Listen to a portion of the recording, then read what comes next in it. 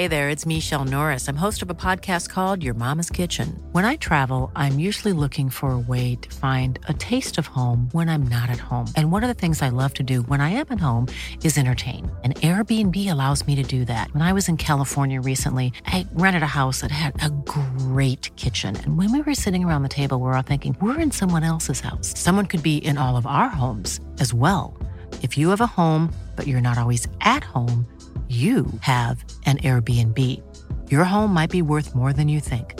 Find out how much at airbnb.com/host.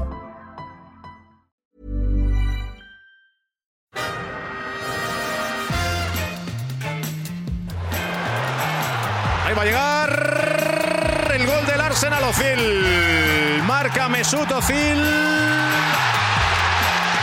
And it's Tiger chasing him down the right-hand side. Tiger.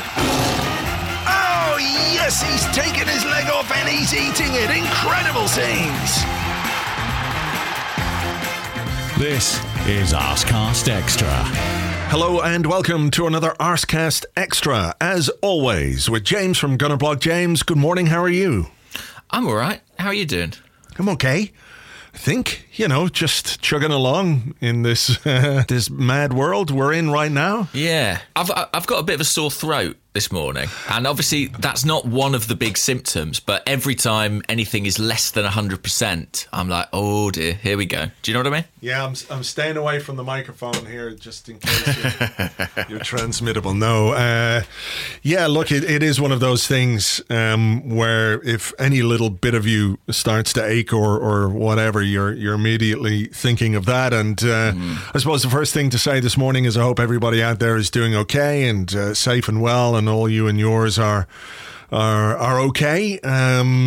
I know it is going to be a thing that's going to affect people in many, many ways. We think about the virus itself and the illness itself, but just the various ways that this is going to impact society are I don't think we're even getting or coming to terms with that. So, whatever's going on with you, I hope you're well and keeping well and doing what you need to do to stay well in body and mind. And, we're here, we're doing our bit. If you need someone to talk to, there's always the website, the Arses, and you can pop in and say hello to people and chat a bit about Arsenal or whatever it is to keep yourself going. I hope you're managing to do it. So there. Yeah, I second that. Nothing to add, really, but okay. I completely agree. Go on. Sorry, I was just going to say that I have some words here from probably the finest philosopher of our times. Can you guess who that is? I'll give you 3 guesses to see if you can guess who it is. Of our times. I mean, I've got a funny feeling it's going to be Harry Kane. Is that correct? It's not. Oh, right, okay. Finest philosopher of our times. I mean, Arsene Wenger, of course. No, Great not him. Mind. Not him. That's 2 guesses, but it is a footballer. It is a footballer. Phil Neville. Not Phil Neville. 3 very good guesses, James. It is, of course, Mickey. And Mickey says, my friend, you need to have a dream and you need to do everything to achieve it. That is the way I achieve all my success. If that doesn't get us through... Listen, I mean, if we want our success to be as good as Mickey's, then we just need to follow our dreams. Exactly. Everybody needs their Mickey success, Mickey. So, tell me this and tell me no more. Joe Exotic. Yeah. The Tiger King. Yeah. That fucking show was mental. Mental. Do you know what it reminded me of? What? There's another show that people watch and have been watching recently called Succession. Yeah. I watched that show for about 6 episodes and then I stopped because every single person in it was irredeemably awful. I just couldn't cope with the awfulness of everyone. But the Tiger King show was... even everybody in that program was abhorrent, a truly despicable human being. The only one I think who was kind of all right was the guy, the no legs Matthew McConaughey. No legs McGee. Yeah. No legs Matthew McConaughey. He looked exactly like. Yeah. No, not Matthew. Was it Matthew McConaughey? I think it was. Yeah. He seemed like a nice guy. He said, comparatively, relatively, compared to the rest of them. Sure. Where were all Judge a man by his character. Yeah, where were all their teeth? Where were all the teeth? Well, I think that's what meth will do to you, from what I understand. But yeah, an extraordinary... I mean, I was going to say, sorry if you haven't seen it, but I mean, if you're at home, you've seen it, haven't you? Yeah. And everyone's at home. Everyone's seen it, surely. If you haven't seen it, see it. Because it's mad, isn't it? It is mad. It's sort of like, I was like, I don't know if I want to watch this.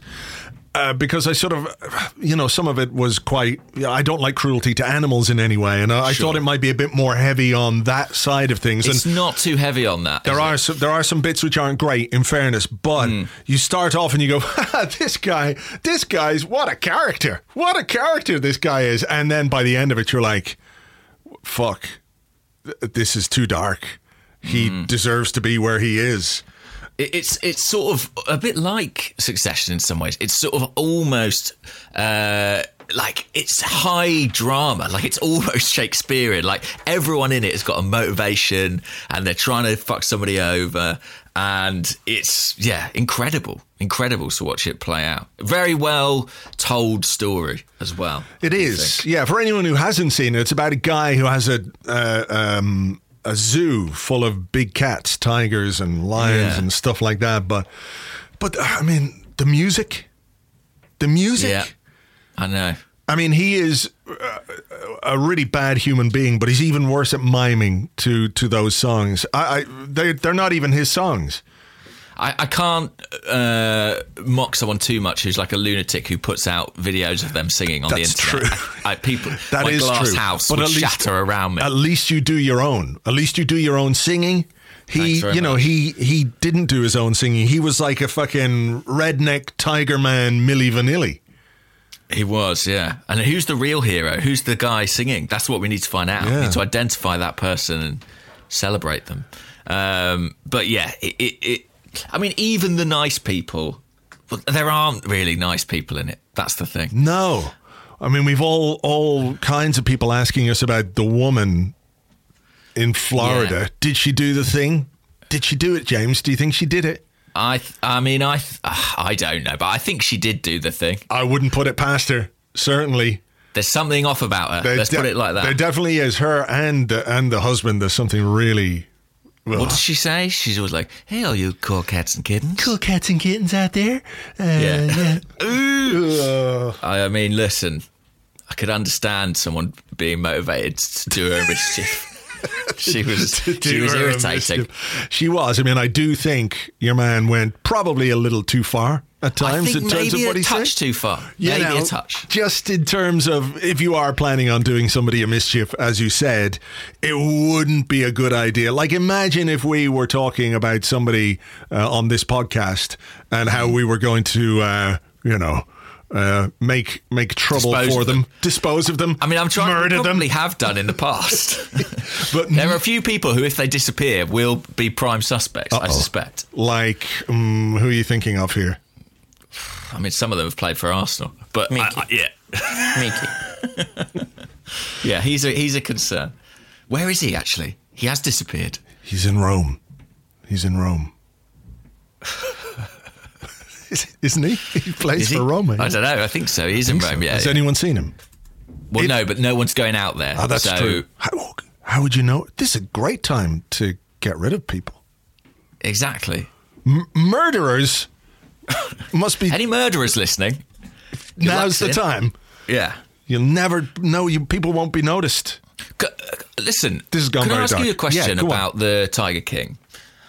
Have you ever wanted to own a tiger? No. Do you understand it? Well, they're fucking amazing. Like, tigers are amazing. They really are. They're the most beautiful looking animals, I think. And they're majestic. I just kind of feel that, a cage isn't necessarily the best place for a tiger. I agree. And the other thing I can't get on board with, and there's a lot of this going on, is people getting in cages with tigers and bears. I can't understand. I know it must be a sort of power trip to exert that sort of influence and control over an exotic, powerful animal. But yeah, I think it speaks to a sort of a madness, really. Yeah, and when you look at the people who are involved in the keeping of big cats or these kind of private zoos, they're all disgusting. Like in their own special ways, they're all absolute cunts. Well, John Ronson, who wrote the book, Does he have a He's got a private zoo full of tigers. Wow, absolutely chock he full never told me that. Yeah. No, actually, he wrote the book The Psychopath Test, of course. Yes. And he was tweeting earlier this week about how he discovered that psychopaths tend to have a fascination with these kinds of exotic animals. It was a trend that he had observed in researching the book. Wow. So there you go. And that makes sense. Comes to fruition, let's say, in this documentary. Yeah, John doesn't have a private zoo filled with tigers. He does have 2 lovely dogs that he posts pictures of on Instagram, though. So give him a follow for that. That's all right. You're allowed dogs. Yeah. That's fine. You are allowed dogs. So in other news, what's happening from a football point of view? Well, of course, the plot, Andrew. Oh, the plot. The nefarious conspiracy. Gunpowder, treason and Champions League qualification. Man City believe that Arsenal have got it in for them. That's right. Raul Sanyehi is the mastermind behind this. You know for sure it's Raul, right? I mean, the thing is, we probably are behind it, aren't we? Like, we probably are going, yeah, they broke the rules. Can we please be in the Champions League? I sort of think it'd be weird if Raul wouldn't be doing his job if he wasn't doing that. Yeah, like I'm okay with it. Yeah, I'm okay. I'm fine with it too. I'm fine with it. I think it's right and proper. Just because the world has gone to hell in the handbasket doesn't mean that justice and what's right has to go by the wayside. If anything, we should be fighting for more justice. I agree. I mean, this is a cynical thing to say, but I genuinely, when all this happened and there was all talk about the season being cancelled, blah, blah, blah, I did think, this is great for Man City. I think their whole, literally breaking the rules bit is probably going to get overlooked or pushed to one side. But, why should it? And the only people it's awkward for, really, is Mikel Arteta and Pep Guardiola. Next time they go for tapas together. Which would be a while. It's going to be a while. Yeah, very true. 6 months down the line, they'll sort of say, they have to be like, I'm sorry, Pep. But, a man's got to do what a man's got to do. For sure. And look, you have to keep the pressure on the authorities to do the right thing and to make sure that they uphold the justice that has been handed down. But, I do kind of feel at the same time it's going to be a bit irrelevant. Yeah. Ultimately. I was talking to somebody over the weekend who is a doctor in A&E in the emergency department in a hospital here in Dublin, and it was an unrelated matter, but I was just talking to him about what I was talking to him about, and he said, when this coronavirus thing is over in a year or two's time, blah, blah, blah, and I was like, oh. He just casually dropped that in. He just kind of dropped it in, and I don't, my jaw kind of dropped a little bit because of that, and he's sort of dealing with it on the front lines. Literally, he is an A&E doctor, and he's seeing what's happening, and it's not so much, the idea of flattening the curve or stopping the spread. It's like when this is over, when we have a vaccine and all the various ways in which this has impacted life and society and health and people and work and industry and all those things is slightly back to normal. That was his kind of time frame on it. So it's really interesting. There's a very funny thing happening in Britain where, so we have these kind of daily press briefings and there are always questions from the journalists afterwards. And the questions kind of reflect the general concerns and interests of the public. But the degree of sort of impatience is amazing. So like a week ago, everyone was desperately crying out, why haven't the UK done lockdown? We need to do lockdown. It's really important. Then we went into lockdown on Monday. And like by yesterday, we were told then it'll be a minimum of 3 weeks. And within 6-7 days, questions are like, well, when can we expect this to end then? When is it going to be over? Yeah. I'm having to spend time with my family. And It's children. very much like that. There's children everywhere. It's very much like that. Like after 4 or 5 days, it was like, right, well, we've had a good go at this, haven't we? I imagine we'll just get back to normal now. Yeah, fuck it. Let the virus take me.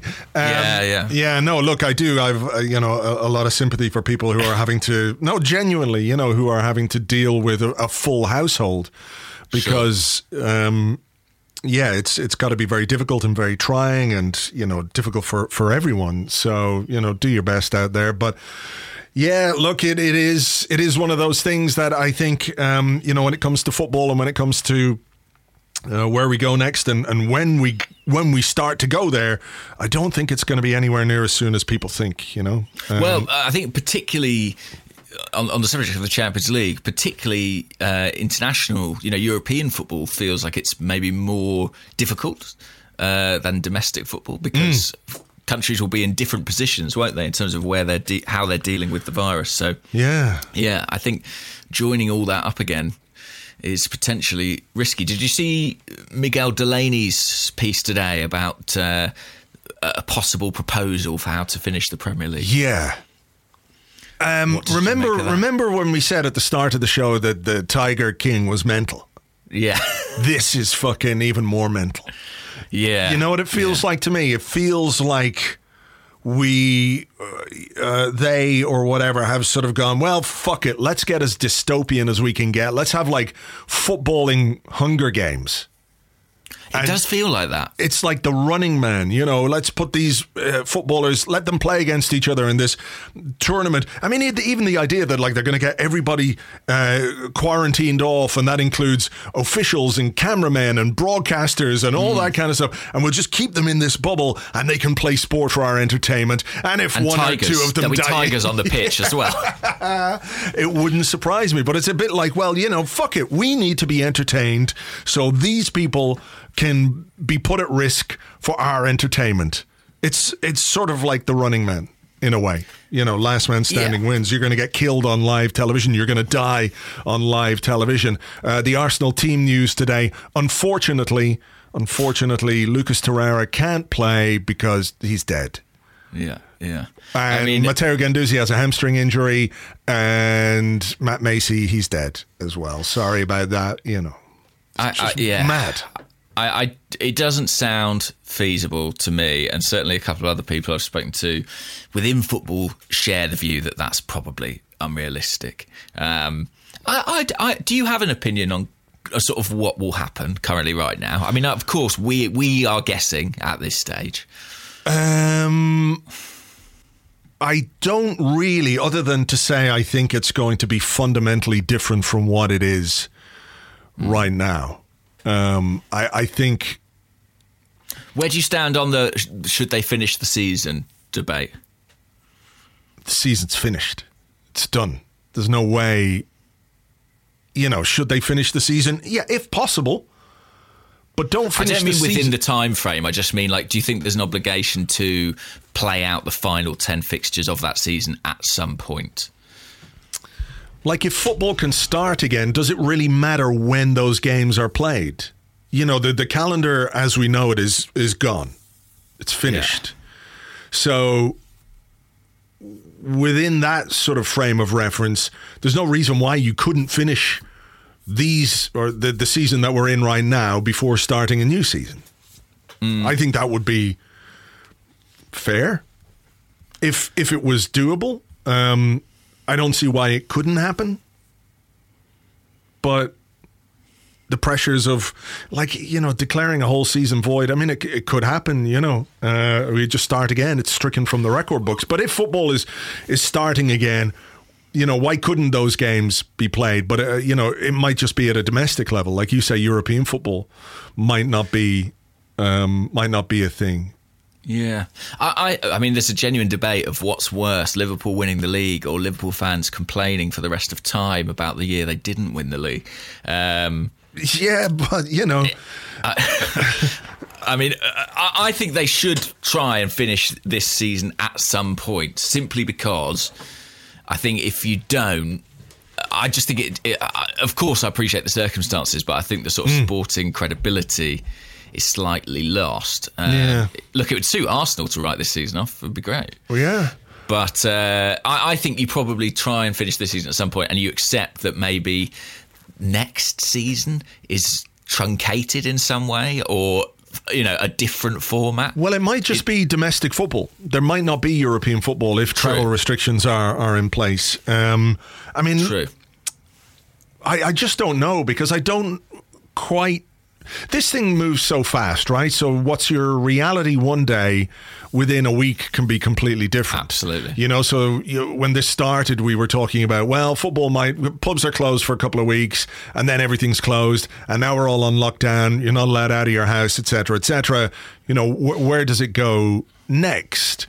And then we have to see what the impact of this is, on the economy, on work, on, industry, people's finances, all of those things. And then I think there are not secondary, I don't mean to say that these are secondary, but there are other things that we are going to have to deal with as communities, as societies. So, for example, you cannot here right now, if you were scheduled, let's say, to get an MRI or an X-ray or anything like that, you can't get one because the hospitals are basically closed down for anything that isn't an emergency or COVID-19 related. So what about people who are managing ongoing illnesses and health situations who, because of the strain that COVID-19 is going to put on the health service, fall victim to that, right? So they're not directly victims of the virus itself, but because of the lack of resources, because of the lack of availability of treatment, because of, let's say, something getting worse or something spreading without being able to see what it is, people are going to get sick and people are going to, those are things that are going to have an impact on individuals, on families, on communities, et cetera, et cetera. There are going to be victims of this virus that aren't, direct. Yeah. And those are, things that we always thought were immutable, like even funerals and things like that, which can't take place anymore. People's ability to deal with situations and deal with grief and deal with loss, those are gone. And I think when we come out the far side of this, the world, or our perception of the world, is going to be quite different. And I do think that while football is something which is really, really important in all of our lives, and that's why I guess most people listening to this are listening to this, it's what's brought us together. How can we go back to a world where you start talking about selling one human being to, from one organization to another organization for tens and tens and tens of millions of pounds, as if this is normal behavior, when people are, won't have been in work for months and months and months. And, how do you get back to that? I don't know that you can. I don't know that you can just say, well, that's all over now, let's go back to the way it was. Because I think there are lessons to learn from all this. I think that's true, and I agree with you. The only caveat I would offer is that I would say I'm always surprised by people's capacity to just go back to doing what they were doing. And that's not to be critical, but there is a sort of inherent resilience almost in people that they just revert to type, and we all do it. If I think about, say London, for example, it's a very different scenario, but say being hit by things like terrorist attacks and the way that people quite swiftly afterwards sort of readapt their behaviour and crack on. Sure. But isn't that the sort of thing that you absolutely should do? right? Yes, it is. In those circumstances, is that the human spirit is to continue and to be defiant and not to give in to terrorism. But if something like this has come along, and it's shown us, I think it's shown us that that's not always the right response. Yeah, well, no, not even that. But I think what this thing has shown us is that the way the world isn't necessarily the way that it should be. And I think we can all understand that. But you know the way politicians tell you, well, we don't have any money for the health service.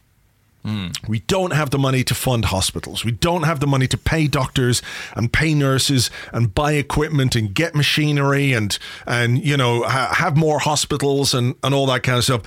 It's absolute bullshit because, you know, the money is there. They're finding the money to do all kinds of things that previously they told us were not possible, you know?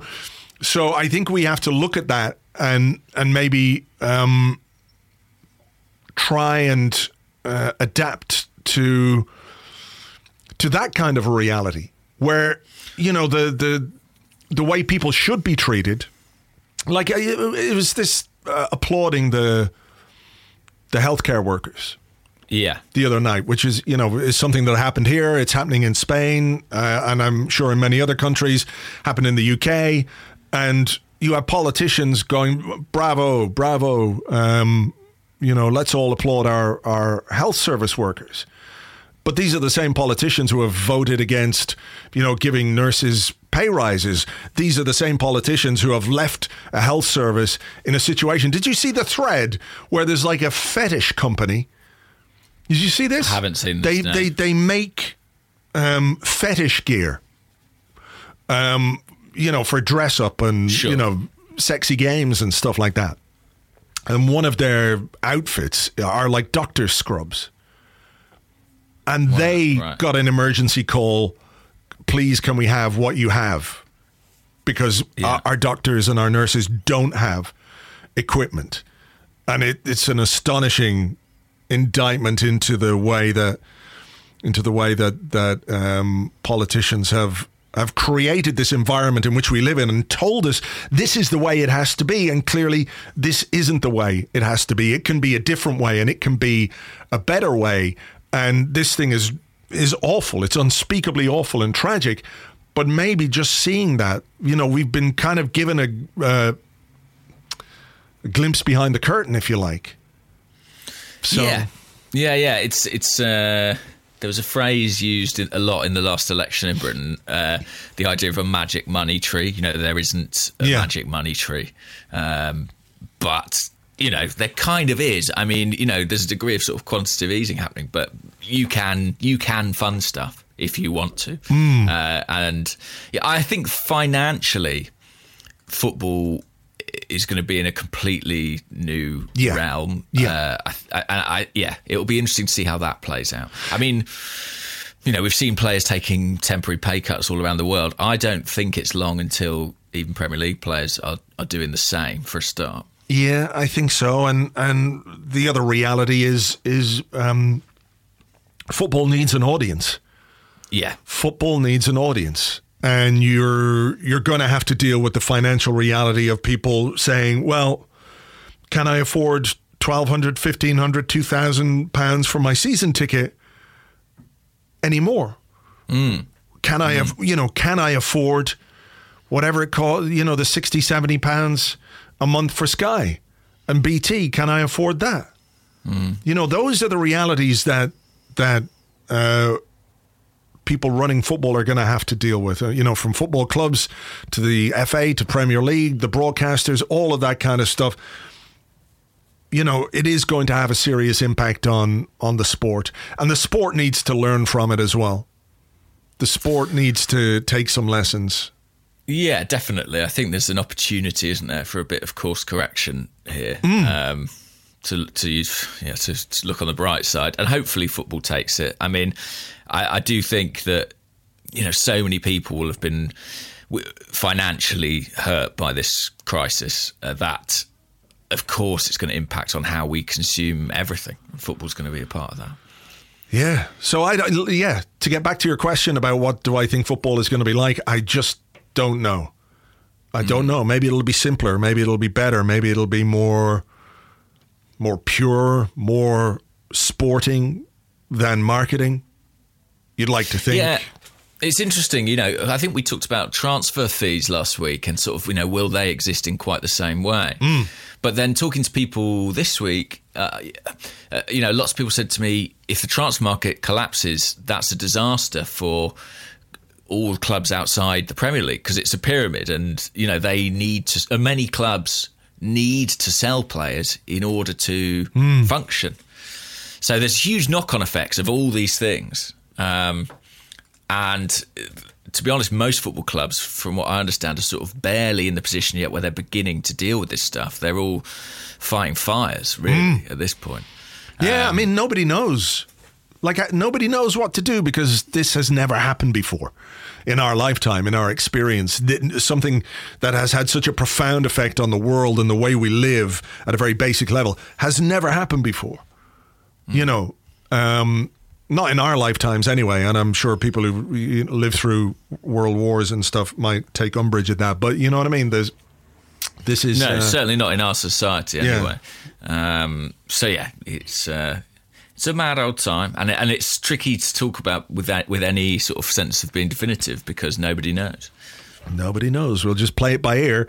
There was football, of course, though, during the week, James. Thursday night football, Gunner Blog versus Arsblog on FIFA. Congratulations. Thank you very much. It was an entertaining way to spend a couple of hours playing and, of course, for the people watching who, got their football fix and high-quality football, I think it was, too. In the Arsenal tradition, it was a beautiful aesthetic. It was display. It was. Mesut Ozil scoring loads of goals for both teams. Yes, Mustafi, who you played up front. Yeah, in an attempt to rile you, which worked. Unfortunately, it was sort of the motivation you clearly needed. To come from behind in the series to win. Like I told you, I pinned it up on the virtual dressing room wall. Lads, I know. He's played Mustafi up front. We better show him what's what. Although it did give me an idea for another FIFA matchup. Maybe we could play with all players out of position, if you like. So you can play Aubameyang at centre half or whatever. So we'll do that at some point as well, will we? Because I think we are in this for the long haul. We are in it for the long haul, yeah. Well, there's plenty of variations on that theme that we can look at. So yeah, good. And if you do, have nothing better to do, you can watch it back on the Arsblog YouTube channel. It's there. It's youtube.com/Arsblog, and you can sit there and with a glass of, I don't know what you would need for that, a goblet of cyanide. Yeah. This is too much. Not only do I have family and children, I've got to watch this. It's absolutely. Look, it's a thing. It will pass sometime. It will. Okay, we are going to take a break here, and we will come back with part 2, your questions and more right after this.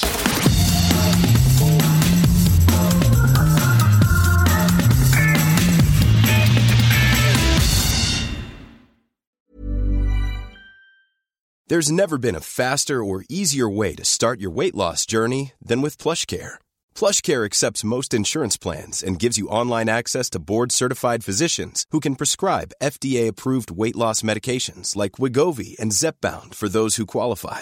Take charge of your health and speak with a board-certified physician about a weight loss plan that's right for you. Get started today at plushcare.com/weight loss. That's plushcare.com/weight loss. plushcare.com/weight loss. Hey there, it's Michelle Norris. I'm host of a podcast called Your Mama's Kitchen. When I travel, I'm usually looking for a way to find a taste of home when I'm not at home. And one of the things I love to do when I am at home is entertain. And Airbnb allows me to do that. When I was in California recently, I rented a house that had a great kitchen. And when we were sitting around the table, we were all thinking, we're in someone else's house. Someone could be in all of our homes as well. If you have a home, but you're not always at home, you have an Airbnb. Your home might be worth more than you think. Find out how much at airbnb.com/host. Welcome back to the Arscast Extra. This is part 2 of the show where we answer the questions that you sent to us on Twitter at Gunnerblog and at Arsblog. Also on the Arsblog Facebook page, facebook.com/the Arsblog, and on the Arsblog Discord chat server, which you get access to if you are an Arsblog member on Patreon. Do you want to go first? I'll go first, yeah. Okay. So this is a question from Rianne Vatcher, who's at Rianne Vatcher.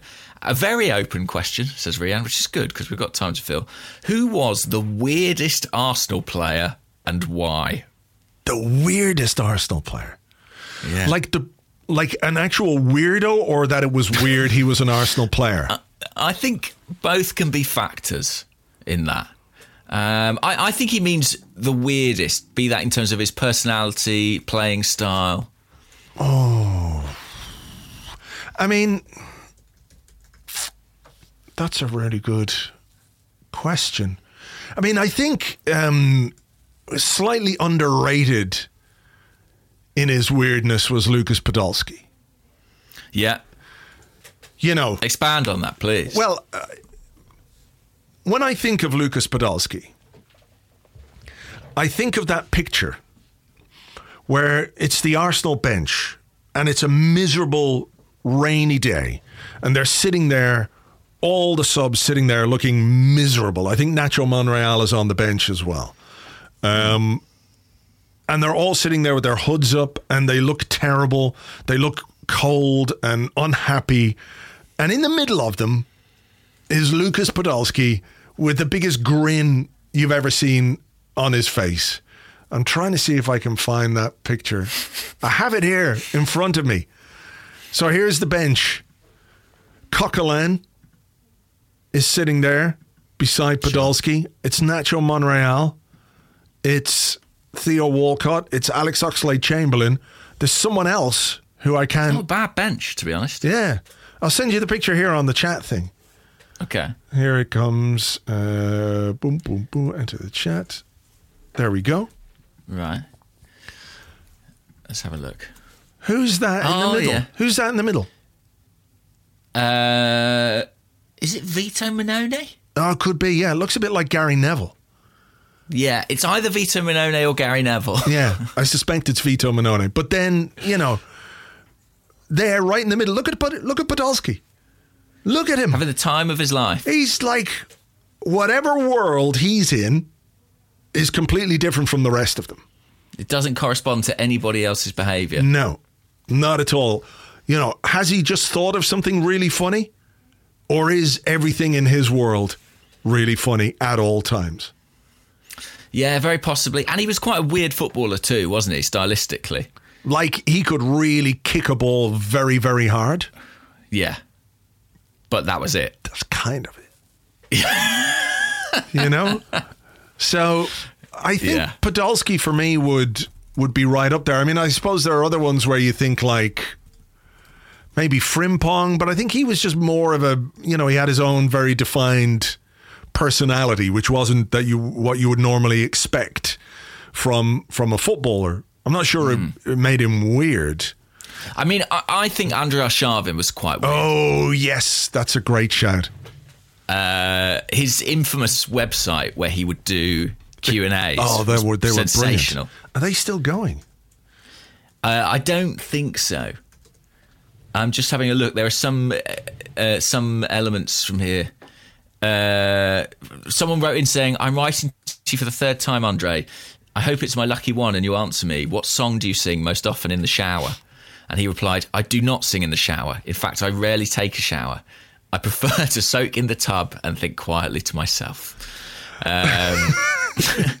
Which is a lovely image. Andrei Arshavin in the bath having a ponder about life. But yeah, I think what he was another guy who just didn't fit the archetype of what you imagine a footballer to be like. Do you know what I mean? He sort of had a personality, and within football that can make you a bit weird, I guess. Yeah, I guess so. I mean, I think he also was a bit strange.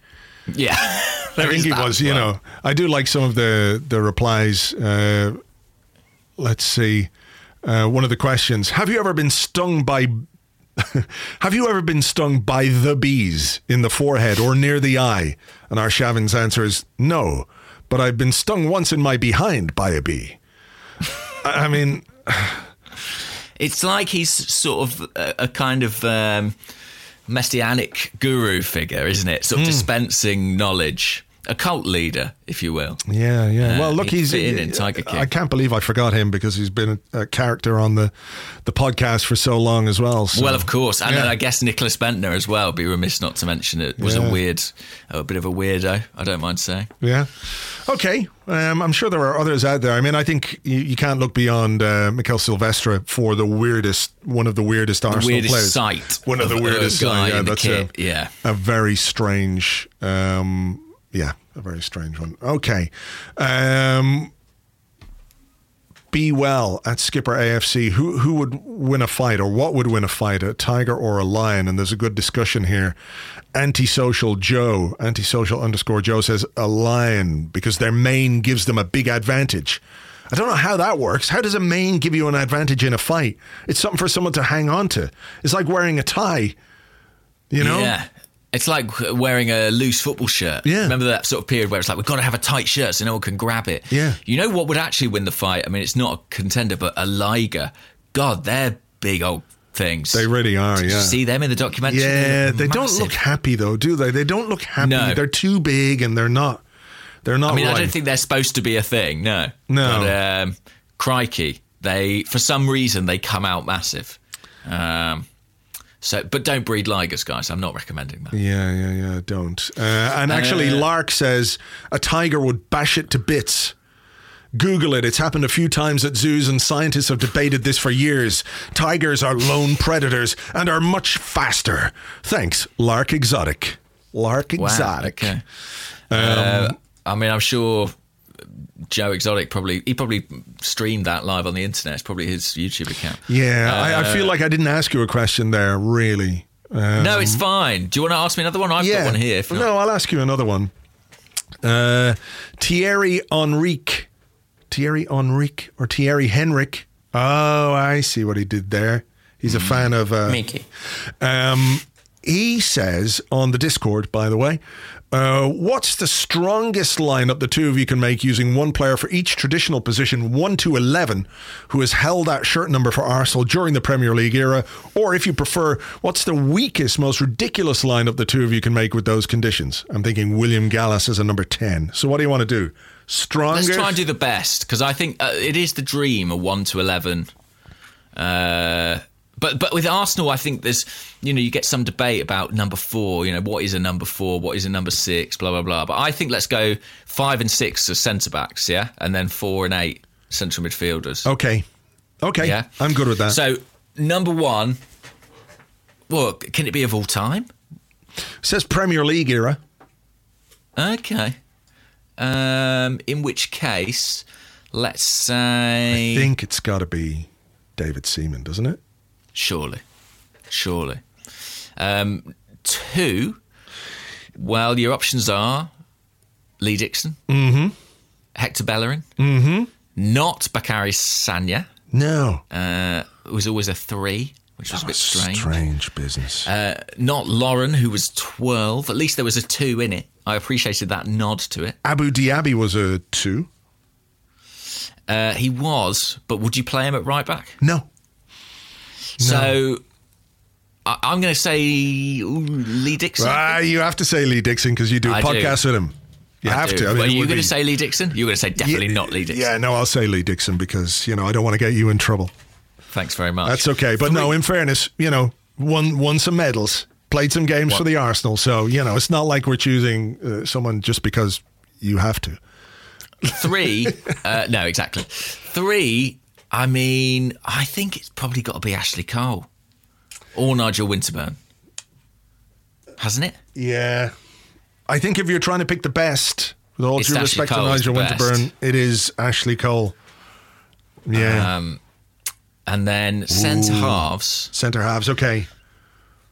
I guess I might go Koscielny and Adams, 5 and 6. I'm trying to, what's the history of the number 6 at Arsenal? It was Adams for so long. Hang on, was Koscielny 5? Have I made that up? Did he switch from 5 to 6 at some point in his career? No, he was 6, wasn't he? I've got that wrong. Koscielny was 6. Okay, sorry. So in terms of 5, okay. 5. Here's what you've got to choose from. Gabriel. All right. Socrates. Thomas Vermaelen. Kolo Touré. Martin Keown. Steve Bold. Andy Linnigan. Do you know what? Gabriel wasn't number 5, was he? Was he? I think he was, yeah. Wow. Vermaelen. I think you're going to go for Steve Bold, I bet, aren't you? I'm going to go with Steve Bold, yeah. Let's go with Steve Bold then. And then are you going Adams or Koscielny? Adams. Right, okay. So we're into midfield. Now, you're going to be upset because I don't think we can have Robert Pires left wing. We could play him right wing, though, as a number 7. So you're saying 7 has to be on the right wing? So, to my mind... 7 is the right wing and 11 is the left. Yeah. So we've been that strict about it? I think so. I think that's the game. But we can still play. And the good news is we can get Andre Santos in as a left winger, which I know you'll be itching to do. I think we just have to pick the best. I mean, I don't know why we couldn't have Robert Pires. Why couldn't we have Robert Pires? We can. Yeah, let's have Robert Pires. Who else has worn 7? Brzezinski? Nelson Vivas? Did he wear 7? I think he might have done, you know. Am I making that up? Alexis Sanchez. But he was more of a left. He was more of a left. Well, so was Pires. Then. Yeah, I know. All right, we'll have Robert Pires. Otherwise, I know we'll get stuck on this. See, we're going to get stuck now. There's a big decision, isn't there? There's a number 4 decision. I think it's Vieira. What do you think? You do a podcast with him, you've got to pick him. We're in the same situation all over again. Fabregas or Vieira? I think just in terms of the impact and everything else, you know, it's got to be Vieira. It's got to be Vieira. Okay. Still love you, Cesc. And then next to him, I think number 8, Aaron Ramsey. I think I would go Aaron Ramsey. Yeah. So on the left, 11. I mean, Overmars would be a contender. Mm-hmm. Limpar? That's not a bad midfield. Limpar, yeah. Who was better, Limpar or Overmars? I didn't see enough of Limpar to know, really. I like Limpar better. Whether he was better, I don't quite know. I mean, we didn't mention Rocastle for 7. I'm sure some people were thinking that's... But listen, it's the Arsblog team. We've got to go Pires. You think Limpar better? I liked him better. Okay. But I think maybe Overmars... But just, yeah, Overmars maybe left under a bit of a cloud, didn't he? Just a little bit of a cloud, just sort of down tools a little bit towards the end of that final season. Yeah. So okay. Other contenders, of course, Mesut Ozil did wear 11. Mm-hmm. Robin van Persie. But let's go Limpar for having sort of a different era. Number 10, we can do this one quickly. Yeah, I wonder who that... William Gallas, yes, right? For sure. Bergkamp, yes? Yes. And now number 9. The cursed number 9 shirt. The accursed number.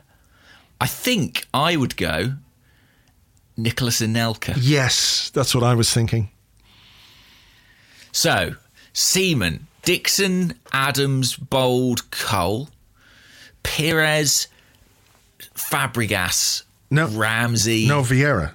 We have Vieira. Oh, yeah. Pires, Vieira, Ramsey, Limpar, Bergkamp, Anelka. Fuck me, I would watch that team It's got a lovely 90s feel to it because of the shape and because of the inclusion of like Limpar and Anelka. Look at that, the famous, the English core at the back.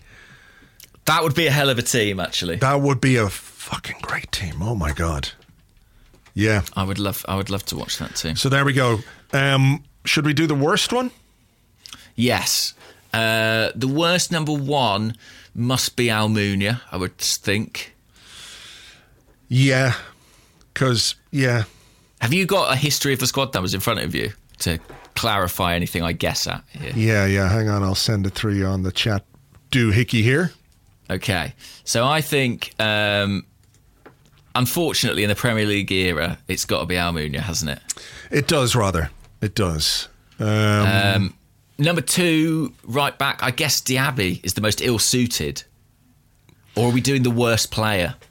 I mean, there haven't been that many number 2s.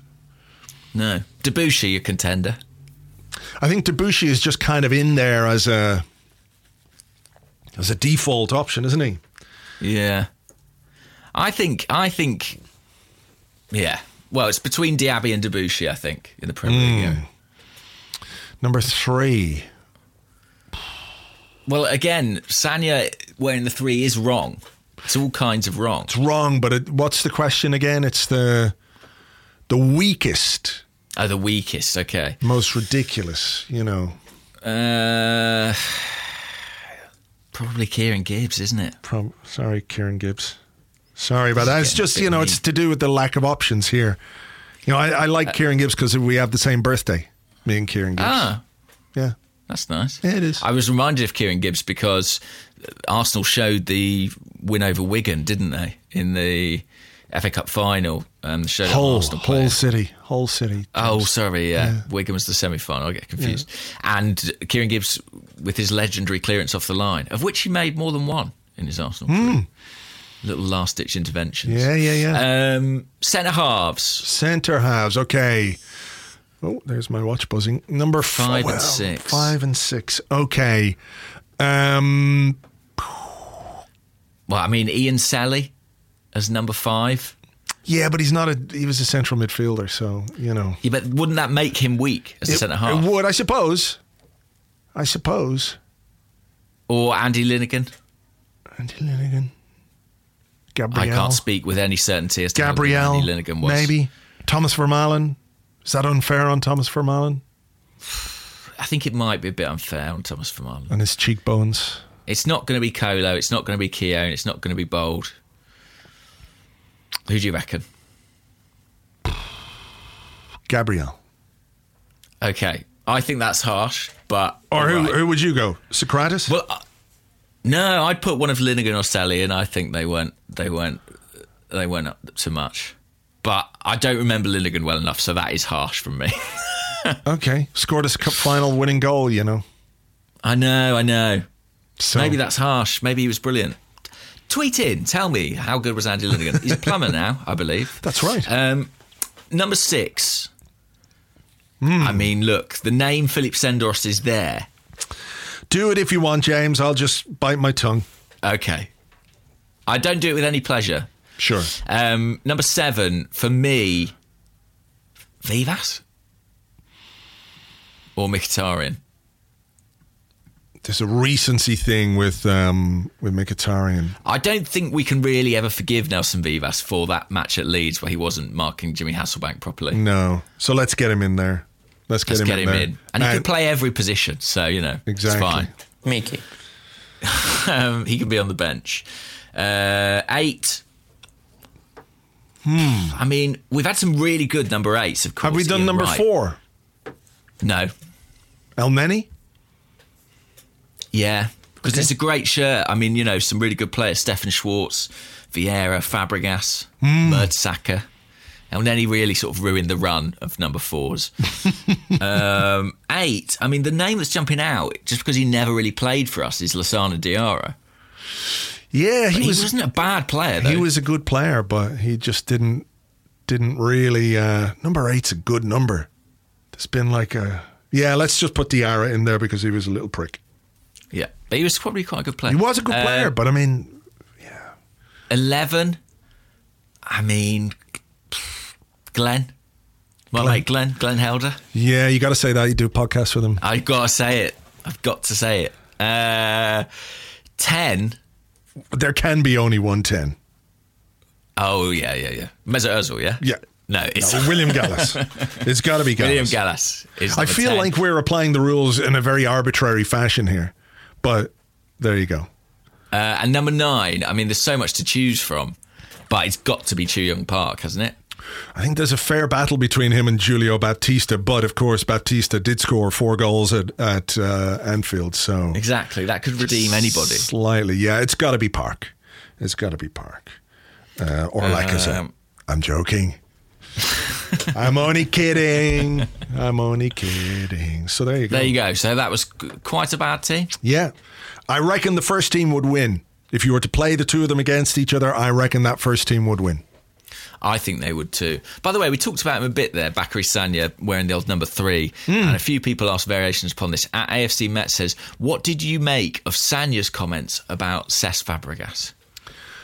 For anyone who didn't see, Sagna expressed surprise at Cesc's comments to Andrew about only Nasri and Van Persie being sort of, I think, mentally on his level was the phrase. Like, I'm paraphrasing, but something like that. Yeah, I mean, I have to say I was a little surprised at that as well, because I know, obviously, that Cesc holds Thomas Rosicky in great esteem, you know, as a footballer, and always thought very highly of him. And I think if you were to go through that team and that era, for me, Sagna is one of the players who always gave 100%, was fully committed, was consistent at a high level, you know, week in, week out. So I wonder if, though, the initial comment was just more an oversight, really, rather than a damning indictment on everybody. I mean, I do think, you know, some of the things he had to say about players who were going out partying after defeats and all that kind of stuff were a bit pointed. But, you know, I suspect if you were to reflect on those, would probably include Rosicky and Sagna in players who were, you know, at the required level. The kind of player that if you had more of, you would definitely be more competitive, you know? I can understand why Sagna was surprised. Yeah, I can understand that too, because he is a glaring omission. Rosicky would be another one. Is there anyone else? I mean, I suppose I'm slightly surprised that I always imagined that Cesc might think very highly of Mathieu Flamini just because they had such a good partnership. Not because he was anything like on his level as a player, but I think they're the obvious ones. Even Koscielny in those days was not quite as consistent and reliable as he became. Yes, I think it's fair of course. And what did Cesc only played a single season with Koscielny, was it? Yeah, I think so. Something like that. 1, maybe 2. Yeah. So, look, this is what happens. Someone says something and then, you know, there's always an angle. I think it's...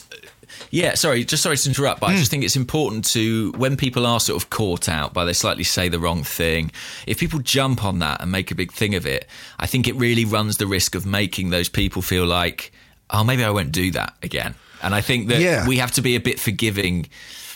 You know, I was involved in a situation once with a really young footballer where he said something about a potential transfer that was due to happen. And... you know, it could definitely have been spun a certain way, but there was a sort of consensus of don't do that because then he won't speak to the media anymore. And I think that, you know, we to an extent, not you and I, but we as fans control how much is made of certain comments, you know? Yeah, of course. And look, you have to consider as well that it's grist for the mill at this moment in time. There's not a lot going on. And look, both, you know, as someone who interviews people and as someone who has been interviewed, you know, I can tell you that there are things afterwards that you go, oh, I wish I'd said that. Or sometimes there are things you go, well, I wish I hadn't said that. Rarely. But, you know, there are things that when you think about the interview, I wish I'd asked that question, or I wish I'd followed up with that question when you hear it back a second time. And I know, you know, certainly there are things from the Cesc interview, and, you know, he said it himself. There are loads more things we could have talked about and loads more things that he could have said. So, you know, when you go back and you listen to it again, you go, oh, I probably should have included that person in that. So, you know, it's a bit storm in a teacup, really, that whole thing for me. So, I agree. Over to you. Oh, over to me. Communal Electric, who's at Oblarov, says, what's your favourite football-like game that you'd play at school that could also be played in a small garden or a house? I'm thinking examples like foot cricket, foot tennis, heads, volleys, beats, variants of handball, doubles, etc. So this is very easy for me. So myself and my brother and a couple of mates, David Rudnick was one of those mates. Oh, yeah. You know a bit. Good we footballer. Used to play, very good footballer. We I've used to kicked him a few religiously times. Yeah. play, well, what we called 60 seconds, which is, as far as I understand it, is the same as headers and volleys.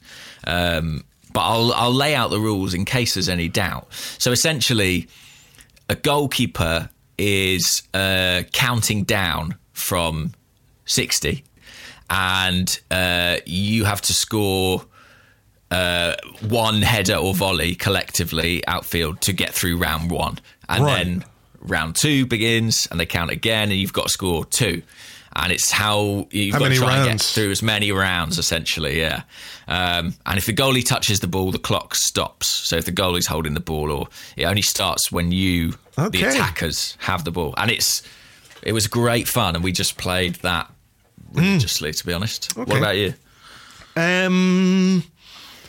I guess the one that we used to play quite a lot, was 3 and in. Yeah. So you had to score 3 goals and then you went in goal. It was your turn. Is that cooperative, or is that like you're against each other? I think, if I remember, you're against each other. Right. I think. I can't quite remember. It's been so long since I played. It was very much a game, you played as kids. Did you ever play something called Wembley doubles or Wembley singles? That was a big thing when I was a kid. What? Explain that to me. So, like, Wembley doubles would be one person's in goal, and then outfield, there are teams of 2 competing all to score in the same goal. Yeah, I think so, yeah. It wasn't called Wembley doubles because, not over here. Sure. No. Yeah, I think we probably played all kinds of variations of that kind of stuff. Whatever you needed to do to get some kind of competitive game going, we would do it. Back garden football, me and the Mug Smasher used to play, one end of the garden to the other. And this was not when we lived in the hotel. This was in a back garden, a fairly small back garden in Dublin. Right. And just suffice to say, my mother did not like it when her hydrangea got bashed to bits by a football. Her plants took a hell of a beating. It's a tough one for any mums out there. Yeah. Me and my brother used to also, this is quite nerdy, but we used to, on a Saturday or Sunday, we would get all the games, and the 2 of us sort of like play out the fixtures, with full commentary from my brother. So we would sort of pretend to be everybody that Saturday and like figure out what we thought the scores were going to be, and like fully not reenact but pre-enact all the games. Isn't it one of the worst things about growing old that you no longer commentate out loud on the football as you're playing it? Imagine if you just kept doing that. Imagine Premier League footballers doing it now. Mic'd up. They go, mic'd up. And it's Aubameyang down the left. Aubameyang he's gonna go. Aubameyang scores.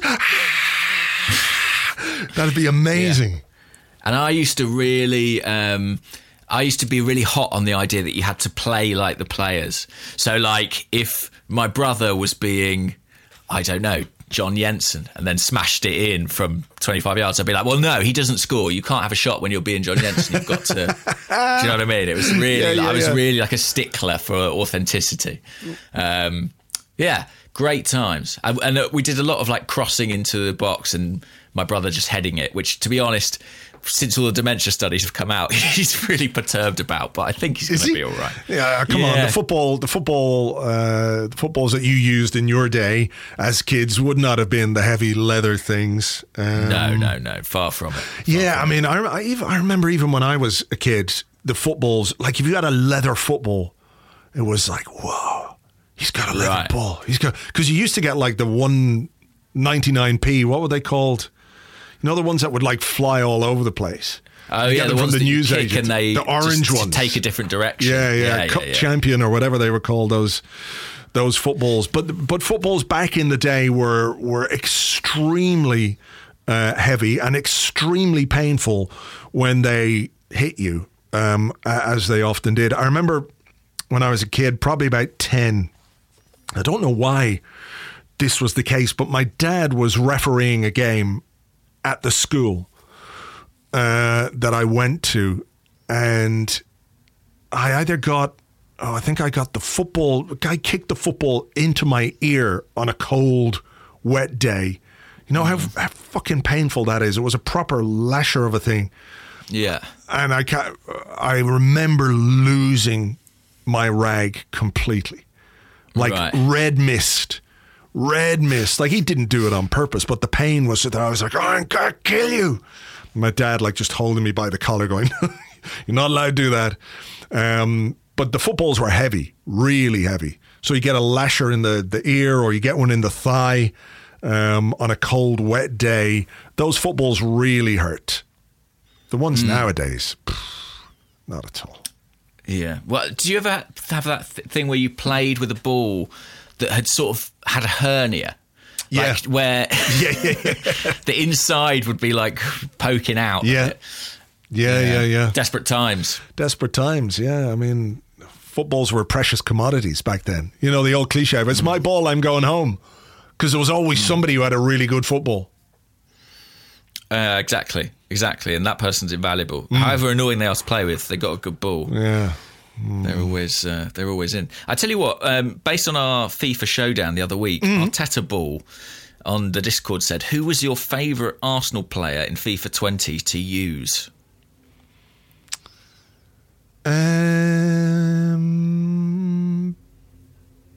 Mesut Ozil, maybe, because he scored all the goals. I think Aubameyang, because he's fast. It's always the fast people. Look, I was devastated when Theo Walcott left Arsenal. Not necessarily from an Arsenal point of view, but from a FIFA point of view, because, you know, for years, my entire tactic in FIFA was like a 1-2 and put Theo Walcott down the right-hand side and just let him zoom into the box. Which says a lot about my skills on the game, of course. But the fast ones are always good. I do remember, was it Pro Evolution Soccer 2, that when you executed the perfect through ball, it was like a thing of beauty. I can't quite explain how good it was. And if you got the pass right and your guy just went in behind, it was like you could do it, you know, occasionally because it was such a difficult thing to do. But when it came off, but now you're just sort of reliant on the pace, I think.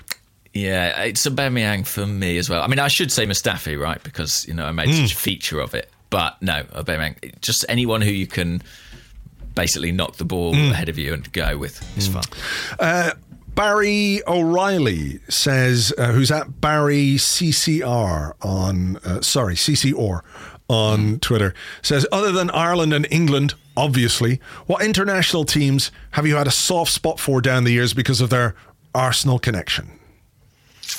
Good question. I mean, I think the Dutch, I have to say, because of Dennis Bergkamp, for one, but also, like, I sort of, you know, slightly fell in love with, like, the way they played football and the kit and the fans and all of that, really. So I'd probably say Holland first and foremost. I know we've had the big association with France, and so, you know, I've always kept an eye out for France. But would you be Spain, having lived there? No. Okay. I've always had like a soft spot for Holland on an international level, because I know I've said before, the first Arsenal game I really remember is the 1979 FA Cup final. But I remember vividly watching the 1978 World Cup final between Holland and Argentina and being absolutely devastated that Holland didn't win. I was so up for Holland. I don't know why. I just was. Maybe I just really like orange. I'm like the Rio Miyachi of cones, whatever. So I've always kind of had a soft spot for Holland on an international level. But, you know, don't really care, if that makes sense. I like them, but... Yeah, of course. I mean, I'm not, you know, cut up about them winning or not, but they would be the ones, I think. France 98, you know, with Vieira and Petit, and then the European Championship team as well. You know, the French connection that we had down the years, I think, would make you, you know, have a soft spot for France. Yeah, I mean, the other team that I was thinking of vaguely is Brazil, just because, you know, when we had Gilberto and he was part of that Brazil team, I enjoyed that. He was good. They were good. Who doesn't like watching Brazil? Yeah, true. But yeah, not. I mean, look, never France. Weirdly, despite the massive connection, I don't know if it's some sort of Anglo part of me that still harbours some resentment. But I don't know. Not so much France. All right, your question, if you've got one. My question. I don't know, you know. I think I've covered a lot of the ones that I had. This is a similar question, I suppose. I don't think you'll answer this. This is from Queen Guna, who's at SoFire. And they say, if you suddenly woke up in an alternate reality where Arsenal didn't exist, which Premier League team, past or present, do you think you would support? And why? I can't answer that. I just genuinely can't. I would say, for me... Watford, for you. I guess Watford, yeah. Because I guess Watford. I mean, for me, maybe it would be Hull City, but they weren't a Premier League team, you know, when I went to see them when we lived near Hull. We used to get... You know, my dad used to take me and my brother sometimes to Boothbury Park. What division were they then? Like 3rd or 4th division. Right. And it was, you know, these were not full grounds. There weren't very many people at the match. In as much as you could hear the goalkeeper, I'm pretty sure his name was Tony Norman. Yes, a former professional footballer who played goalkeeper for Hull City. And you could hear him shouting expletives from his goal mouth. In the stand, you could hear him shouting swear words. It was great. I really enjoyed that. So they were like 3rd or 4th division back then. So maybe I would have been that. But that's a really difficult question to answer. It is hard. It is hard. Here's one. No, you go. I've got a couple just to finish with. Nick Bright, who's at Nick Bright DJ. Which Arsenal player would look best with Joe Exotic's mullet? I mean, Cesc used to have it, didn't he? Pretty much. Kinda. I think he even had blonde highlights at the time. Yeah, when he first joined. It's true. I've mocked up a couple. What do you think? Go on. I'm going to send it to you there on the chat. Have a look. Okay. You can open that up there. So just you can describe to people what you're seeing. So I'm just copying and pasting the link. Here we go. We're loading. Wow. Okay. There's a few options. I've got 4 options. I've got Aubameyang, Bellerin, who of course has shaved his locks in the past few days. Mavropanos, who looks really terrifying. Yeah, he looks 100% like he belongs in that show. He belongs in that show. I think I could modify him slightly here if you just bear with me. I would actually say that Mesut Ozil looks the most like Joe Exotic. There's something about his face shape that means that he just kind of matches it for some reason. Who would look the best is the question. I think out of the options you've given me, I think Aubameyang looks the best. Right. He can just pull off those flowing locks. I just think he can pull it off. The blonde mullet. Who do you think? Okay, like? I like Mavropanos, I have to say. I'm going to send you a new image here. Okay. I've changed his name very slightly. Okay. To Konstantinos Metropanos. I can imagine what you've done here. And here we go. You can have a look at that. Okay. I mean, something tells me that he's going to have paid the price for that dentally. Yes, he has.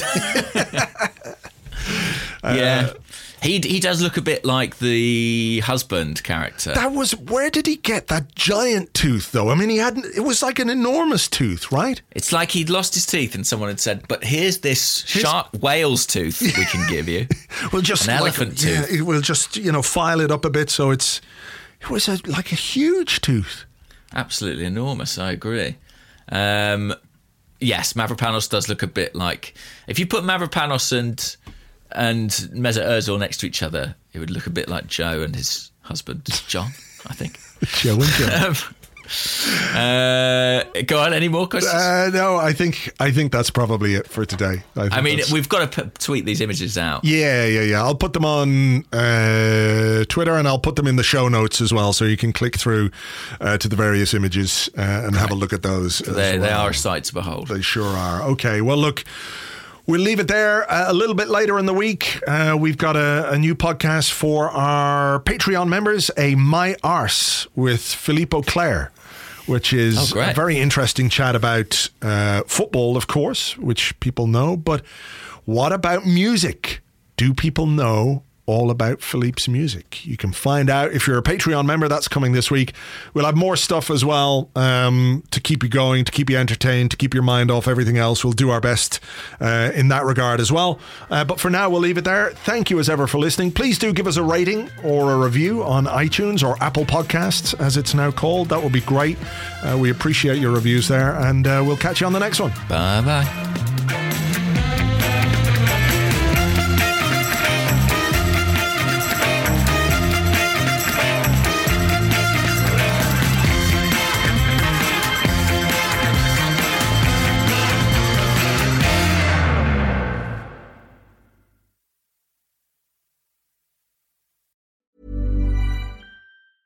Hey, it's Paige DeSorbo from Giggly Squad. High quality fashion without the price tag. Say hello to Quince. I'm snagging high-end essentials like cozy cashmere sweaters, sleek leather jackets, fine jewelry, and so much more. With Quince being 50 to 80% less than similar brands. And they partner with factories that prioritize safe, ethical, and responsible manufacturing. I love that. Luxury quality within reach. Go to quince.com/style to get free shipping and 365-day returns on your next order. Quince.com/style.